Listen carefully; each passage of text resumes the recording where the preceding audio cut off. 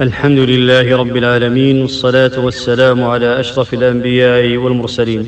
حث النبي عليه الصلاة والسلام على التكافل بين المسلمين، كما حث على صلة الأرحام، وإذا اجتمعت صلة الرحم مع الصدقة فذلك خير. يقول عليه الصلاة والسلام: الصدقة على المسكين صدقة، وعلى ذي الرحم اثنتان، صدقة وصلة. رواه النسائي وصححه الألباني.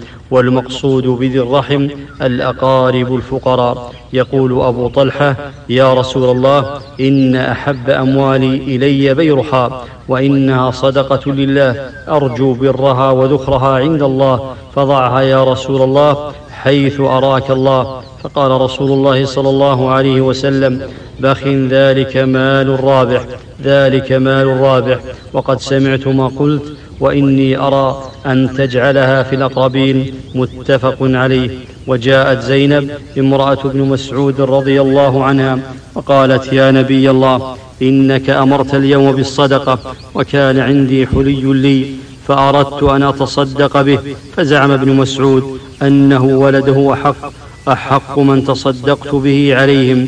فقال النبي صلى الله عليه وسلم: صدق ابن مسعود، زوجك وولدك أحق من تصدقت به عليهم. رواه البخاري. فمن أراد أعظم الصدقات وأزكاها فليبحث عن أقاربه، حتى ولو كان بينك وبين بعضهم من الخلاف فلا تتركهم. لما سئل النبي صلى الله عليه وسلم عن الصدقات أيها أفضل، قال: على ذي الرحم الكاشح. رواه أحمد وصححه الألباني.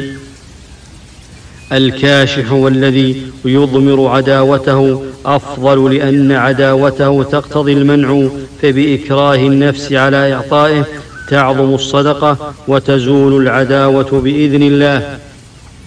وإن من أجمل المشاريع في هذا الوقت أن يكون لكل عائلة صندوقا يستقبل التبرعات والزكوات من أغنياء العائلة، ويصرف على فقرائهم، ويشرف عليه لجنة من نفس العائلة. ومن فوائد هذه الصناديق: أولا، سد حاجة المحتاجين من أفراد العائلة.